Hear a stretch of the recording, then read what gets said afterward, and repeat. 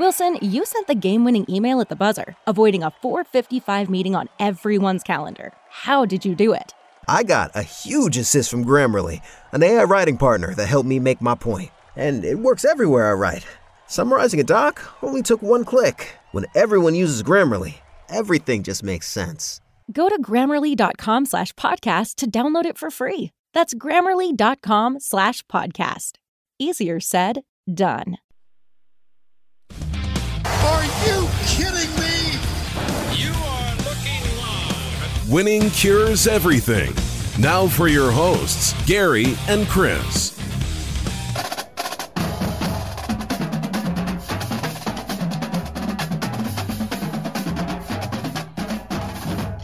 Welcome in, Winning Cures Everything. It is the Wednesday, January 26th edition of the show. I'm Gary. And I'm Chris.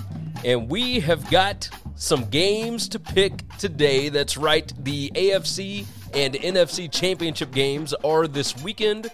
We will be discussing those right off the top. But along with that, there is quite a bit of news going on in college football, in the NFL, etc. We're going to hit all of that after we give the picks. And I'm going to wait until after we actually give out picks to do the rundown. Chris, everything going well with you, my friend? Yeah, man. Yeah, just running all over this crazy state of ours. I can certainly understand that. The tri-state area as it is, you constantly driving, man. You were constantly busy. So that's the way that it goes. The store has slowed that down a whole lot, but a couple of days a week now, I've still got to do the flooring stuff. So that's what's paying the bills right now. So that's what we're going to do. Now that certainly makes sense. Let's go ahead and dive into these things. We don't want to take people's time too much. We'll start off with the AFC title game. This one is at 2 p.m. Central Time on CBS. And, my friend, the Cincinnati Bengals heading to Arrowhead to take on the Kansas City Chiefs. Chiefs are a 7-point favorite. Regular juice on it, -110. Total is 54.5. Of course, the odds always brought to you by BetUS. That is where the game begins.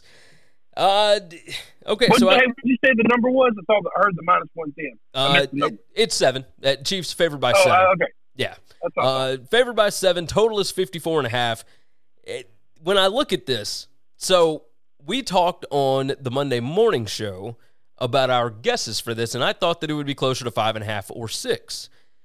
As I went back and looked, if you throw in home field advantage, all that good stuff, the line is exactly where it should be. I mean, it is dead on the number.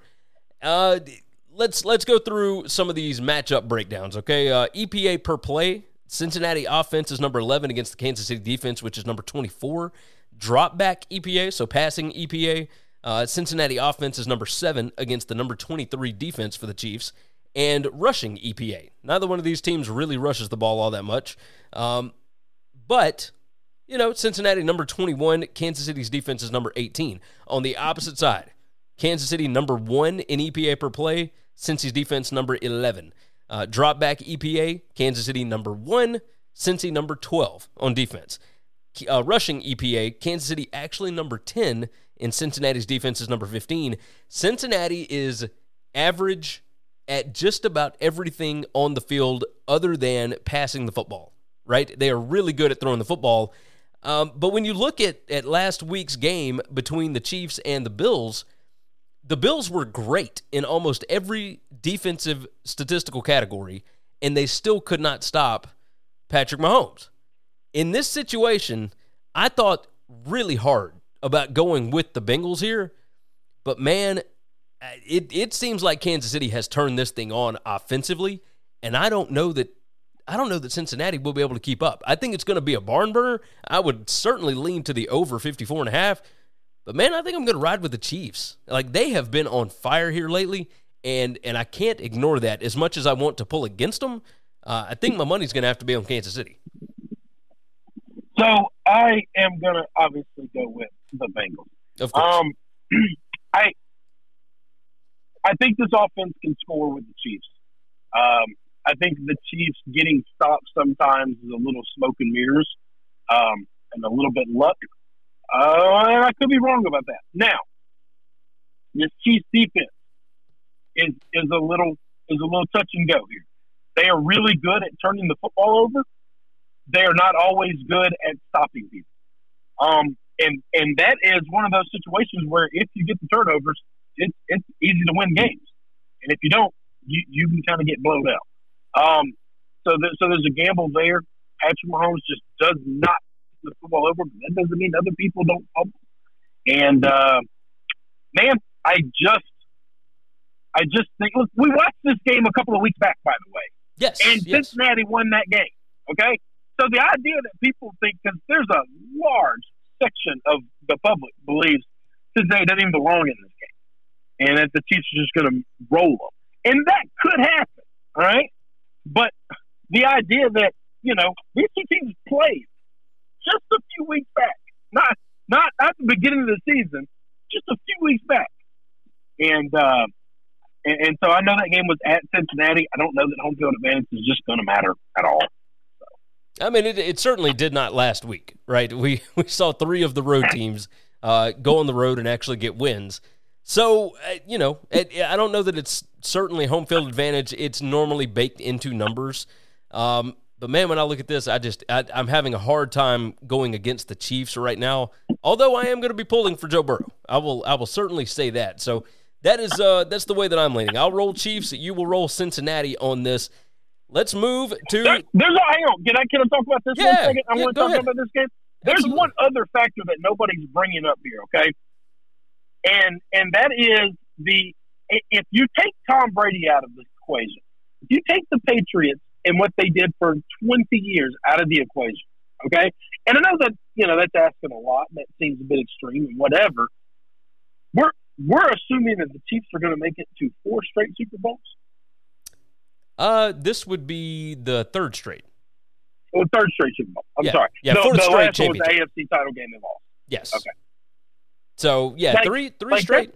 I mean, that's a lot of big assumptions, and I know that they're the heavy favorite, and I know that is the easy assumption if you've watched them play. But I've just been watching football for almost my entire life, and we just don't see this very often. We saw one team do this. And so if the ball's going to bounce funny and go the other way, if the call is going to go wrong, if, so many weird things happen in a football game to make one team win and the other team lose, to just work under the assumption that the quote-unquote better team is always going to win, football's just not the game you want to play for that. You were not wrong about that. We obviously saw it last week multiple times. At least with the home field teams, right? I think you could maybe make the statement that the 49ers, when fully healthy, could be a better team than the Packers. I mean, the Rams, when fully healthy, better team than the Bucs. No. You can't do. You can absolutely do that with the Rams. 100%. The Rams beat the Bucs head up earlier in the season. That argument can be made. There's no argument that you can make with the Rams, with the Packers team and the 49ers team, that the 49ers weren't head and shoulders beneath them. They were substantially less than them. If everybody's 100% healthy, not happening. And you just can't make that argument, Gary. You just can't. The Packers were undoubtedly the best team in the league all year long in both conferences. Yeah, okay. Maybe. I look at total DVOA. I'm looking at numbers. I'm looking at, all that. And I think, I watch football. I don't do any of that shit. I watch football. And I'm here to tell you, that Packers team is substantially better than everybody else. And they were their body of work all year long. And it wasn't close, quite I have. Okay. I can get with you. All right, so the Chiefs' offense that has been awesome. I mean, just absolutely awesome since about week 4. Unstoppable. I mean, would that be the best offense in football, you feel? Yeah. And I don't think anybody's arguing that. Okay, so that's where I'm going with this. But hang on. It ain't since about week 4.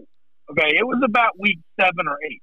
Yeah, when they really started clicking in. Because right. I made a large sum of money at the beginning of the season just with them just not being able to cover a game, and everything was tight and everything was close. True. And even when they played against Cincinnati later on in the year, when they lost, on the road, they still put up 31 points in that game. I mean, they still had opportunities to win that game. Their defense has been their Achilles heel, and maybe that's what this will be. Like, maybe the offensive line will protect. Who knows? But like I said, I'm going to ride with the Chiefs right now in playoff mode. Of course, Joe Burrow, undefeated in playoff games. That includes bowl games, anything. Any kind of postseason game, Joe Burrow has not lost. So we shall see. We shall see. Cincy is +7. You are riding with the Bengals. I'm riding with the Chiefs. Let's move over to the NFC Championship game, and that is at 5:30 p.m. Central Time on Fox. The 49ers head to SoFi Stadium to take on the Rams. Rams are a 3.5-point favorite, juiced at even money. If you want to take the favorite, if you want to take the 49ers, that would be -120. So you were giving up quite a bit of juice there. Total is 46.5 on this one, Chris. And, 49ers beat them twice this season, 31-10 back in week, 10, I believe? And then in week 18, the 49ers beat them in L.A. in overtime, 27-24. And let's go through some of the matchups here. EPA per play, 49ers offense is number 9, Rams defense 6. Drop back EPA, number 8 for the 49ers offense, number 6 for the Rams defense. And rushing EPA, 49ers number 9, Rams defense is number 10. On the opposite side, the Rams offense, number 7 in EPA per play. The 49ers defense is actually number 12. The Rams drop back EPA, number 3 in the National Football League. The 49ers defense is only number 19 against the pass. And on the other side, the Rams offense, number 27 in rushing EPA. They were not able to run the ball hardly at all this season. And with that, the 49ers defense is number 3 in rushing EPA.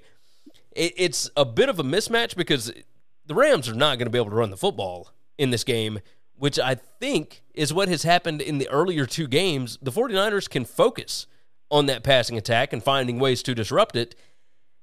The number to me should be closer to 2 here. So I am certainly going to ride with the 49ers at +3.5. It just seems like too much. And even with the juice, I think it's the better bet. But I worry about this because obviously the Rams are so incredibly talented. You and I have talked about this. So give me your thoughts here. I'm going to ride with the 49ers. I think they can win the game outright. I mean, they've already done it twice. I think this is going to be a tight ball game. I think it's going to be a tight ball game. I think it's going to be a lower scoring ball game, as all good 49er games are. And I think we got really good Stafford last week because they just couldn't get pressure on him. The Bucs couldn't. I don't think the 49ers are going to have a problem getting pressure on Stafford. I think we're going to have a tough Stafford game. I will take the 49ers as well. I'll give you the pick now. This is just your classic case of a team of superstars coming together trying to win a championship real quick. And, that shit works in baseball and basketball. It rarely works in football or baseball. And, got a lot of stars. They got a lot of fanfare. But right now, LA is trying desperately to keep 49er fans from buying up tickets. And 49er fans are putting out a publicity of Red Out LA. And they are going to fill the stadium with 49er fans. And you know what? I think we're going to get, at best case scenario for the Rams, we're going to get 50-50.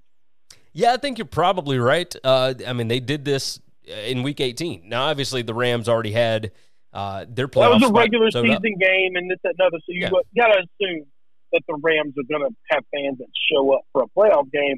But how many people live in L.A. that grew up 49er fans, that grew up Montana fans, that all are adults now in the prime of their life and have disposable income to spend hundreds and hundreds of dollars, maybe thousands of dollars in L.A.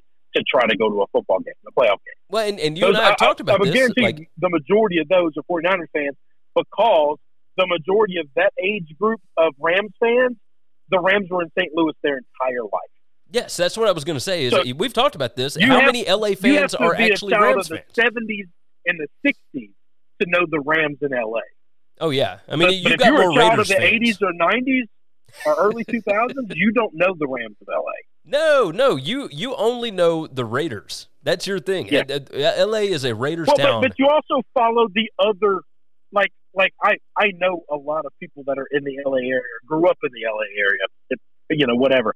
And there's a lot of Charger fans. There's a lot of 49ers fans. There's a lot of Raiders fans. There were almost zero Rams fans. Yeah, no, absolutely. Absolutely. All right, so you were taking the 49ers. I am taking the 49ers. The 3.5 just seems like it might be too much. This feels like a field goal game for sure. Hopefully, it will be as good as all of the games were last week. That's what I'm hoping for. Before we get into the news, I want to bring up one thing that I saw today, and this just makes me laugh and it makes me smile so much. Odell Beckham, in his contract, the Rams owe him $750,000 as part of his deal for this year. Okay. Oh, okay. And he negotiated. He played the majority of the season, or most of the season, in Cleveland and whatever, and they're responsible for the bulk of it and all that jazz. Anyway, $750K is his salary for this year. Okay. He negotiated it all in Bitcoin, and as of right now, Odell Beckham this year, if he held on to all his Bitcoin as he's been paid, he's around $200K for the year. I know a guy that runs a pizza place here in Memphis that's going to make more than Odell. No, I mean, Odell's obviously got endorsement contracts and everything else. He'll be fine. You on his salary for playing football. I got a guy that runs a pizza joint. That makes more. That's going to make more than him. All right.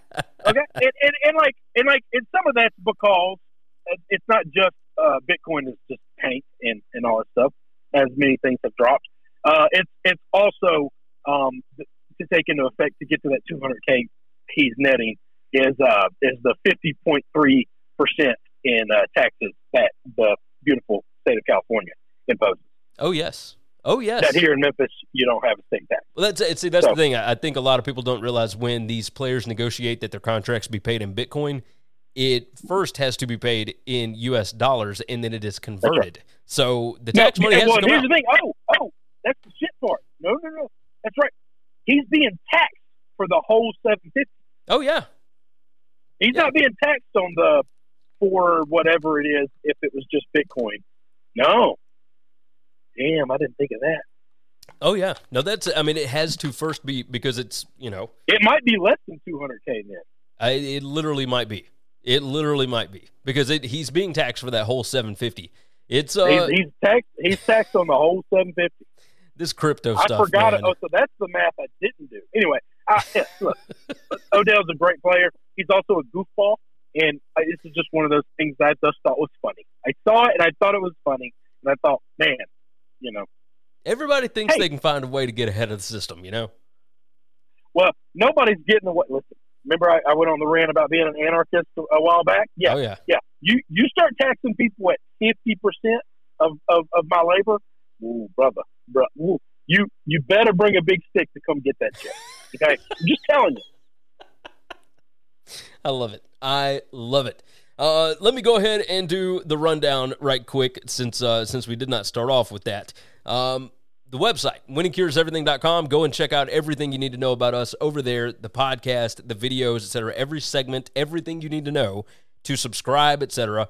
We'll be right there, winningcureseverything.com. If you have not subscribed to the podcast, please do so. You can leave a nice 5-star written review over at Spotify and Apple Podcast as well. The YouTube channel. Brother, we are ever so close. Lifetime views, we are less than 20,000 away from hitting 1 million. So if everybody would please kindly go over to the YouTube page, watch as many videos as you possibly can, help us get to that mile marker. We are almost to 5,500 subscribers as well. So share the show out. Tell your friends, jump into the comments. We would love to hear everybody. And if you're watching this right now, make sure and like the video for us and, of course, subscribe. That certainly helps out with the algorithms and all that good stuff. The show is brought to you by BetUS. Every single time out, they are America's premier online sportsbook. Go over to betus.com. It is where the game begins. Tons of bonuses right now. There is a link in the description if you just want to click on that. That'll make it 10 times easier for you. So go ahead and click over there, betus.com, where the game begins. Also, I host the BetUS College Football Show every Wednesday during the postseason. We'll call it the postseason and then the preseason because there is no offseason. You guys know how this works. But the BetUS College Football Show is still rocking and rolling all through the quote-unquote offseason. We'll say that, whatever. Postseason, preseason. Wilson, you sent the game-winning email at the buzzer, avoiding a 4:55 meeting on everyone's calendar. How did you do it? I got a huge assist from Grammarly, an AI writing partner that helped me make my point. 96% of Grammarly users say that it helps them craft more impactful writing. Would you agree? Grammarly helped adjust my tone to navigate tough work conversations. And it works everywhere I write, so I can quickly communicate effectively. Your teammate used Grammarly to summarize an important document, making a 3-pointer. How did he do it? It only took one click. When everyone uses Grammarly, everything just makes sense. You made an incredible slam dunk to end the game. The meeting was canceled, and your team will go home champions. Go to Grammarly.com/podcast to download it for free. That's Grammarly.com/podcast. Easier said, done. Let's dive into the first big topic of the day, and that would be Sean Payton, the head coach of, well, I guess now former head coach of the New Orleans Saints, has announced that he is stepping away from the Saints job, as in he is leaving. The article headline over at WDSU, which is down in New Orleans, said Sean Payton set to announce retirement. And then it goes through, Chris. It says Sean Payton announced his retirement Tuesday in a news conference. And then they go back on it, right? It says Payton spoke with the media announcing he is stepping away from the team as head coach. He addressed media rumors of him taking a job in broadcasting or another head coaching job, and he stopped short of calling his move retirement or labeling his decision at all. He said, "I don't know what is next." So this is very interesting because he's only 58 years old. He has been coaching, though, since 1988. So he's been at this for quite some time. This is it's strange. He's leaving $45 million on the table. He was highly compensated. He has a contract through the 2024 season. It's hard to walk away from $45 million, but man, it's been tough. Yeah, for these last 3 few years of work. Yeah, $45 million for 3 years of work. It's been a hard road for the last, 2-3 years for them, trying to figure out what Drew Brees was going to do, and then he thought he had his quarterback, and Taysom Hill has not been exactly what Sean Payton, I guess, labeled him as. It's strange that he would leave right now. Again, he's only 58 years old. He has had COVID twice, so he's had to be away from the team for that. He's had some other medical stuff go on. It's just all kind of different stuff going on with him over the past however many years. Give me your thoughts here. I don't know what to make of this.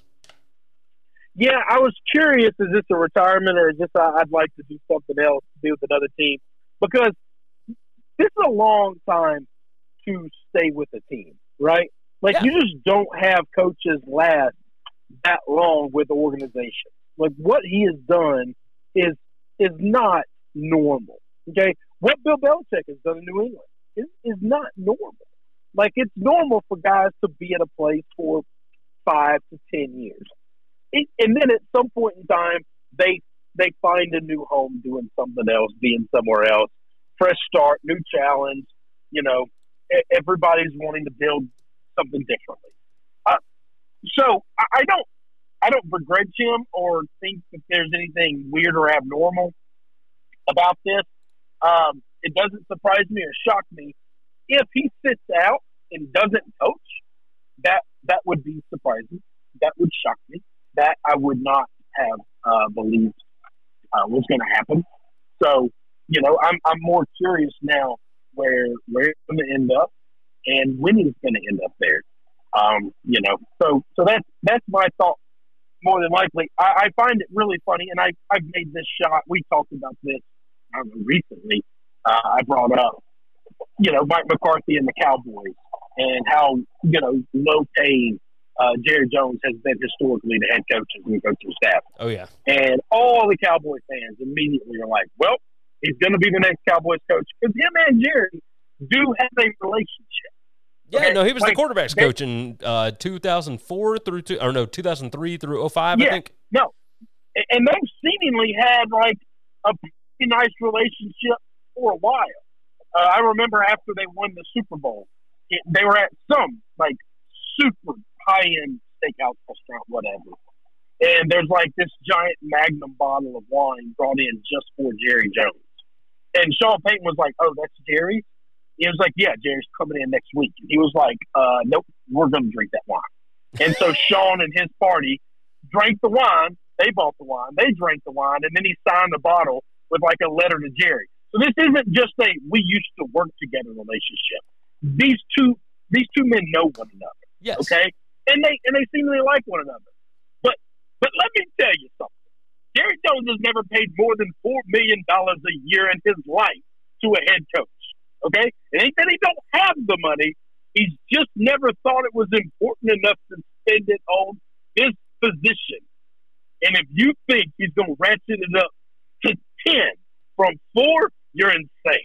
And if you think Sean Payton is going to work for less money because he likes Jerry, I also believe you are insane. Oh, most certainly. I just don't see any way that happens. I mean, $45 million over the next 3 years. Like you're talking closer to 15. That's what he's definitely not leaving for less. And he might take less. So, like, let's say the next guy signs him, he wants a new try, whatever, and they sign him to an $8-9 million deal. That's a long road to hoe to get from 4. And it's funny because we're talking about a guy that's a billionaire. Okay, that $4 million Jerry doesn't even know, right? Like every day the Dow goes on another notch, he loses 100 times that. But he's just never. So it's not that he doesn't have the money. It's trying to convince someone. And this is what I talked about last time I brought it up, and then I'll kind of quit beating this dead horse. It's trying to convince somebody who's been wealthy and successful for so long in their life that something that they don't think is important is now really actually important. Yeah, you have a very valid point. He felt like he could just pull a Mike McCarthy off the scrap heap, and look, they were successful this year. He did the same thing with Jason Garrett for a decade. So this is not just a Mike McCarthy thing, okay? Oh, yeah, agreed. Jason Garrett was a coach for a long, long, long time, and he was not that very good of a coach. No, he was. But he was just didn't coach. value the head coaching position. He didn't think they were losing or winning games because of the coach, because he doesn't think the coaching matters. Yeah. And here's the thing. I don't know that. I've never heard Jerry say that. I've never talked to Jerry. I think it's just been proven, right? It mattered. Yeah. You think a guy worth billions and billions of dollars wouldn't actually invest in the position if he thought it mattered. Yeah. You're not wrong. You are not wrong. The longest tenured head coaches, by the way, Belichick, of course, number 1. He's been there since 2000. Yeah, not close. That's not. Sean Payton was number 2, 2006. Right. Sean Payton was number 2, and that's abnormal. You got it. Hey, can you name 3, 4, and 5? Oh, Jesus. I bet they're not very long. Andy Reid's got to be up there coming up soon. Well, Andy Reid is 6. 5. Let's see. Number 5 is Pete Carroll. So Pete Carroll's been at Seattle longer than Andy Reid's been at Kansas City? Andy Reid in Kansas City was 2013. Pete Carroll in Seattle was 2010. Okay. All right, so that's not as long as I thought. So now we're looking for 3 and 4. I don't want to do the boring thing and just you'll know these. You'll know. I'll know them, but I'm just not thinking of them, and I'm driving. I'm just trying. How about this? It's a rivalry in a division that you know really well. Oh, it's John Harbaugh and oh my God, Mike Tomlin. Mike Tomlin, yeah. Tomlin was 07 and Harbaugh was 08. So, and I'm gonna bet after you get by Pete and Andy, I'm gonna bet it goes down. Like, nobody's been in the job longer than 5 years. Oh, no, number 7 was Sean McDermott, and then number 8 is Sean McVay, and then Kyle Shanahan is number 9. Yeah, that group of guys all got hired on 5-6 years ago. All of them were in 2017. Okay, yeah, right on the nuts. 5 years. Pretty insane. You going back? No, what Sean Payton has done. This is why I don't think this is I've got a lot of Saints friends in my life, and they're all like they feel some of them, not all of them, some of them feel very blindsided by this and very angry or upset and like he did us wrong. I'm thinking he did this job for a long. One day Bill Belichick is going to say, I don't want to do this anymore.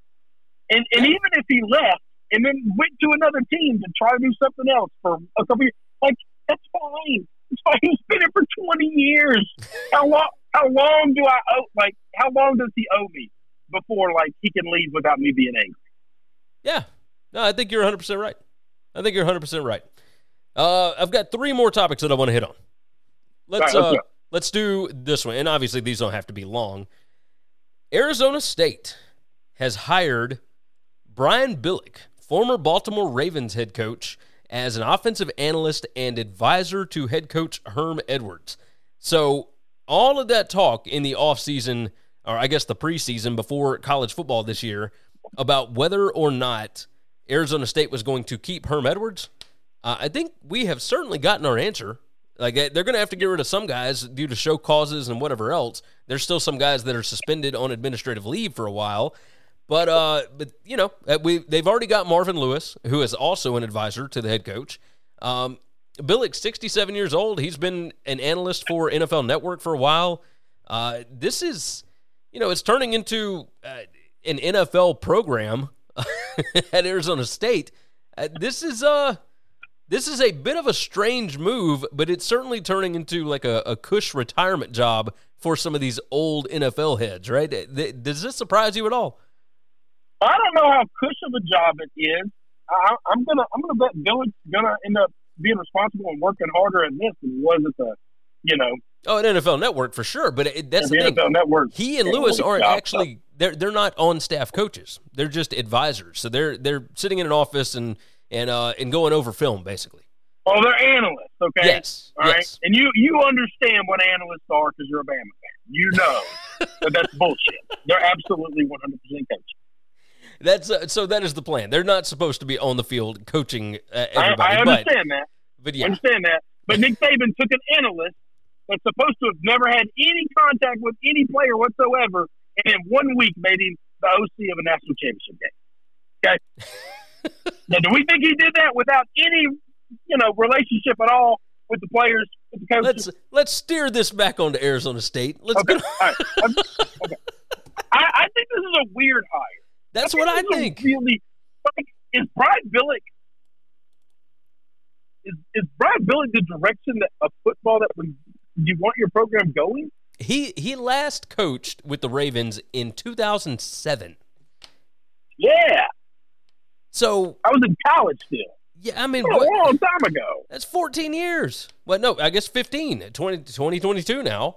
I mean, the NFL is completely shifted over. Like Herm Edwards, when he was bringing in young upstart guys, that's when we thought Arizona State was, maybe headed in the right direction.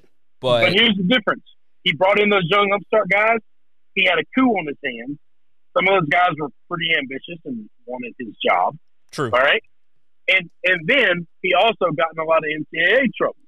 So I guess now we're bringing a bunch of old bastards who aren't creative at all, and they're just going to do whatever I tell them. Yeah, I don't think that's wrong. Billick last coached in college football at Stanford in 1991. This is what his statement said.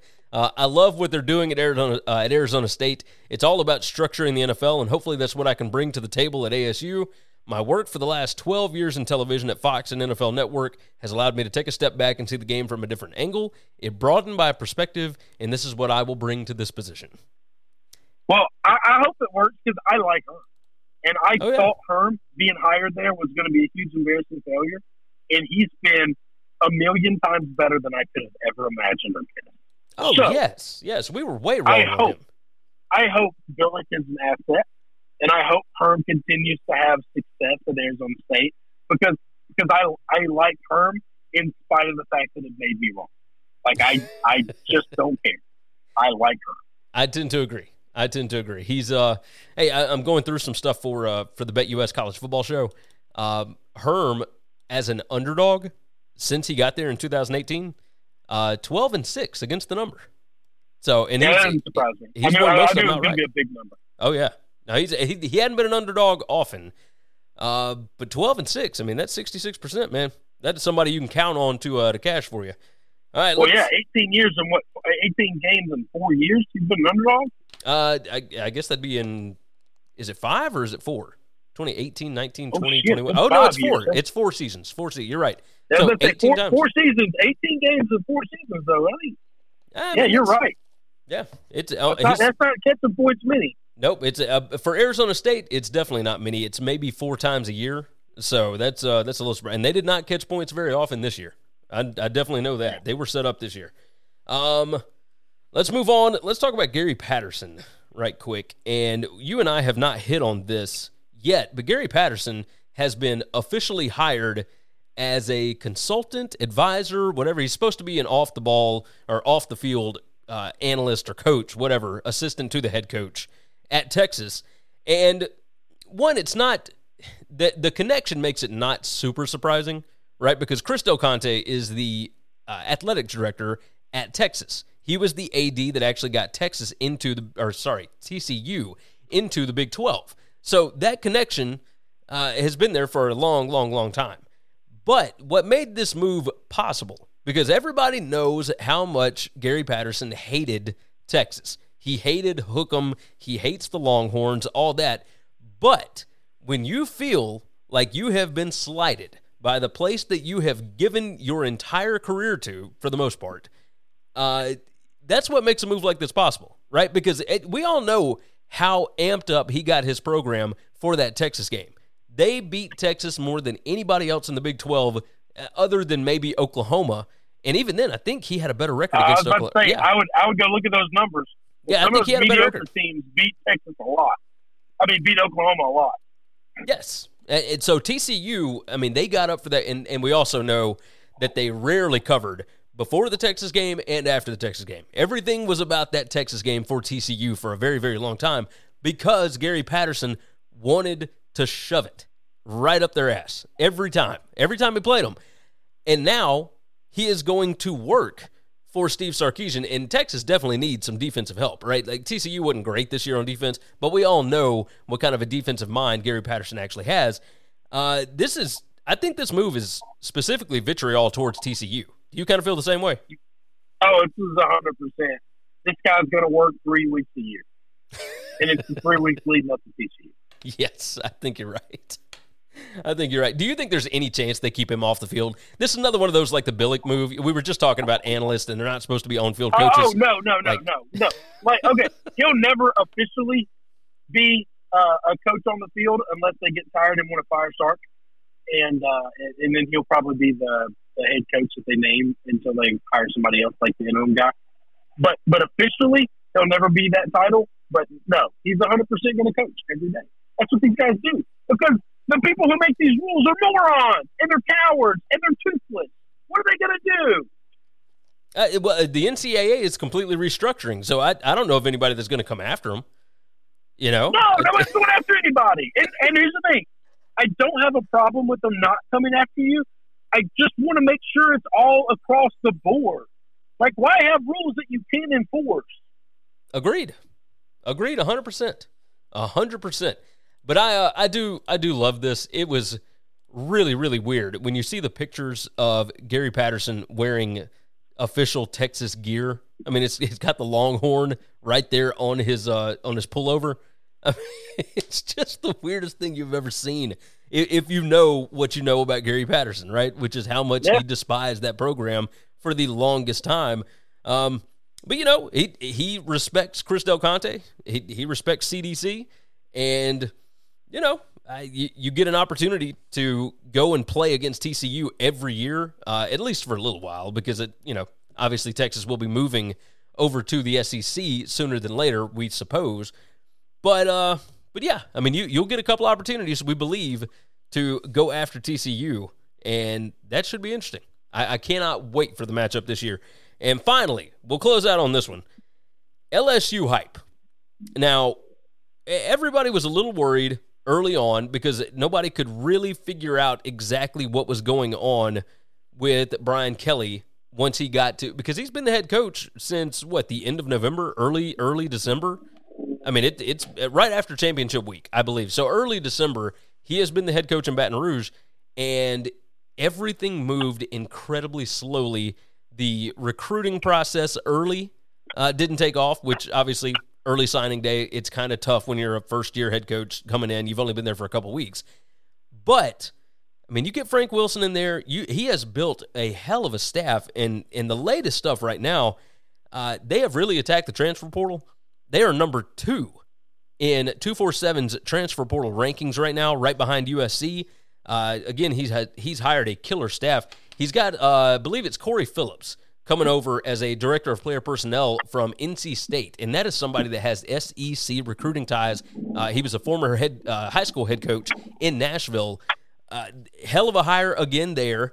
And all this stuff that's going on, obviously a lot of smoke around Caleb Williams right now with the LSU program. We thought it might be Texas A&M. Looks like it could be Caleb Williams. And Harold I was Perkins. trying to say nothing about it. Well, let me get through the rest of it. There's only one more. Harold Perkins, who is a 5-star linebacker, just decommitted from Texas A&M. He was a part of that big heralded recruiting class, but he did not sign back in December. And hey, all signs are pointing right now to LSU for him. I mean, this is what is going on down in Baton Rouge has been absolutely killer for that program here lately. This thing could pick up steam, even earlier if they are to land Caleb Williams. Give me your thoughts on your Baton Rouge Tigers. No, I'm excited. I've tried really hard to not get. And I texted you boys last night. Like, I've seen a couple of LSU guys saying, we're in the running for Caleb Williams, and I made it clear. I am not even listening to it until I hear somebody with like legit bona fide credentials bring it up or talk about it. And it is an LSU beat writer, and so I take that for what it is. But he did point out in his report yesterday that I was texting you guys about that Caleb Williams was down due Oklahoma or LSU in his original recruiting last year as a freshman. And we were the other school he was going to go to if he didn't go to Lincoln Riley anyway. I think a lot of the hot seat with O ran him off. I think he made the smartest decision he ever could have made, going and playing under Lincoln Riley, and that's fine. I think if he goes and stays with Lincoln, that's great and good for him. But I've said this, every day that goes by is a bad day for USC. Oh, most certainly. Certainly. And I'm the one that brought up the A&M factor. Why would you not go to A&M if you're Caleb Williams and you're looking at the roster, you're looking at the talent, and they really are, I think they are a quarterback away from being a national championship team. I don't know if LSU is or not. I'd love to think that and hope that. Caleb Williams absolutely changes that, though. And you're right. What Brian Kelly's doing has me all kind of fired up. It has me so excited for the direction of my program. We've got a guy in there that actually knows how to build a staff and how to run a program. He actually has a plan for all of these things.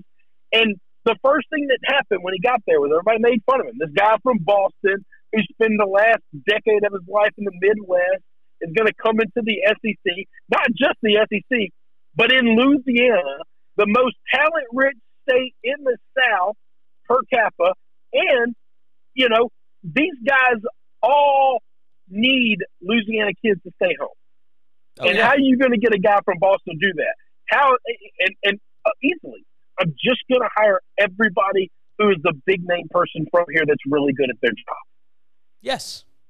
It's kind of easy to do when you look at it that way, right? like he didn't have – here's the best thing about it. He didn't have any ego to him whatsoever. I'm bad at this. I'm going to go get that guy. He did the same thing at Notre Dame, by the way, okay?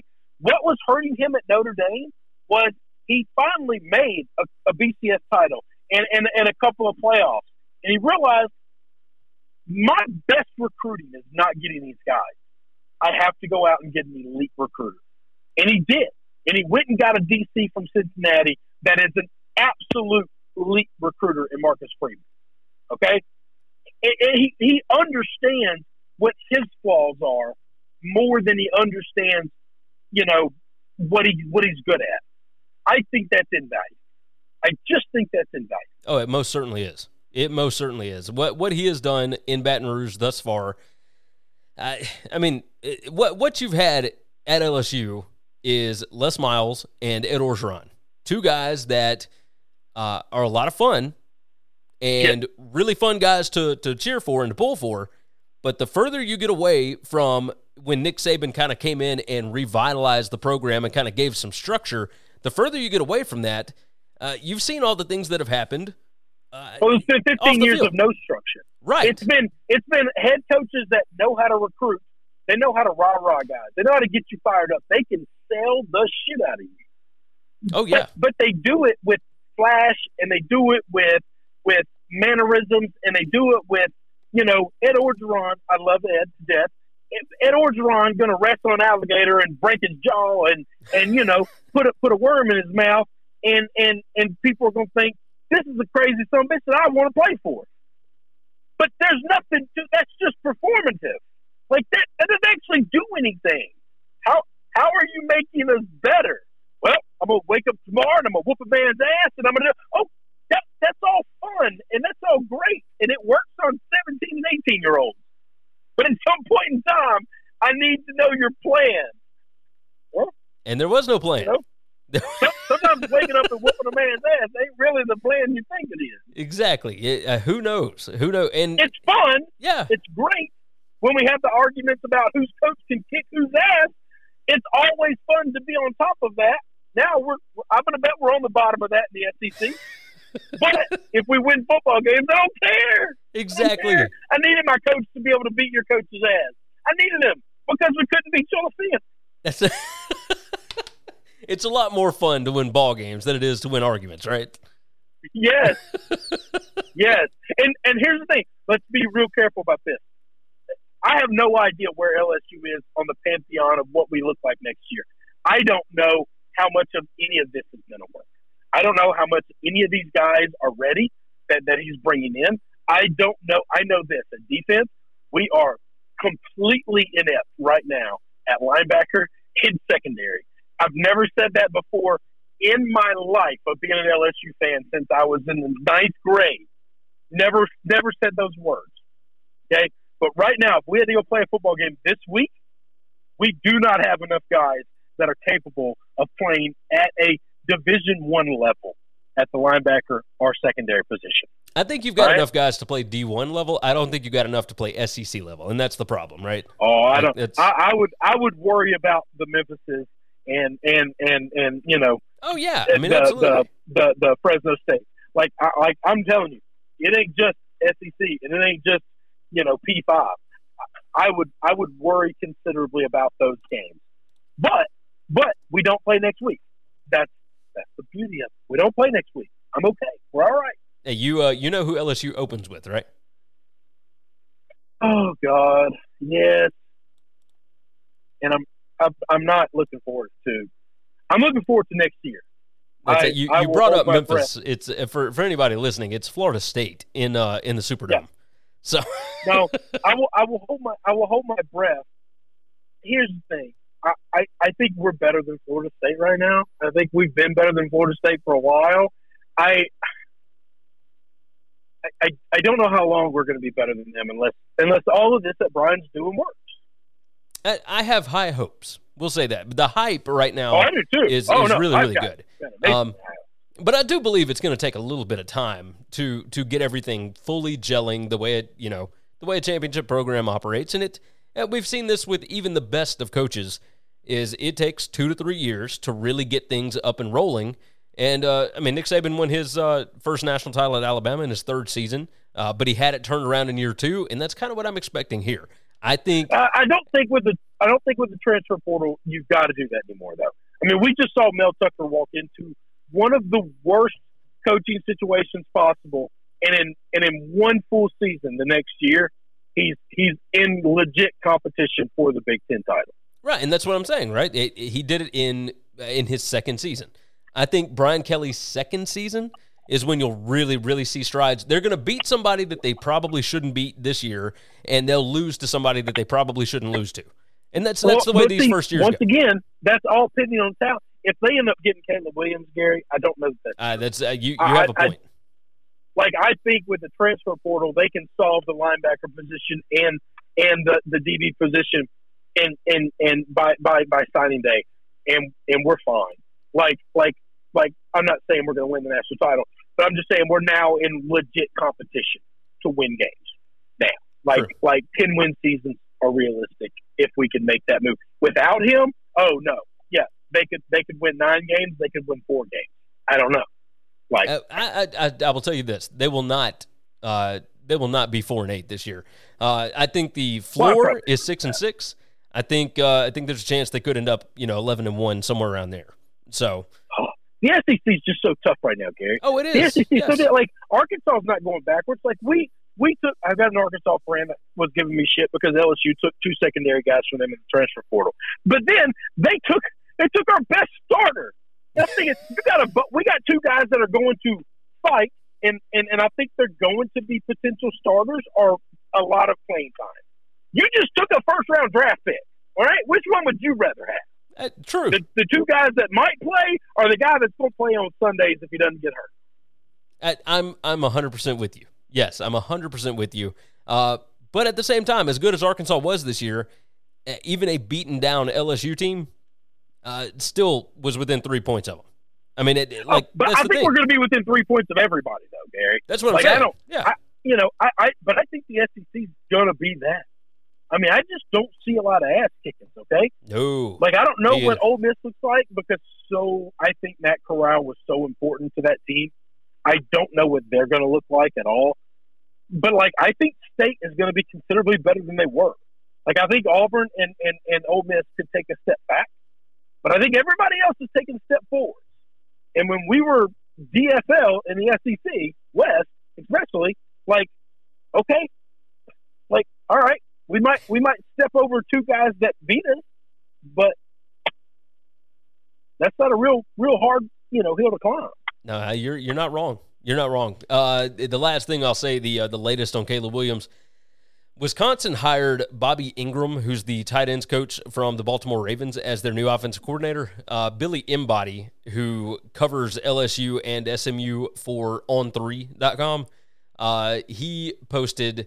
Not that anybody should really care, but very interesting turn here. I switched my crystal ball pick to Wisconsin for Caleb Williams.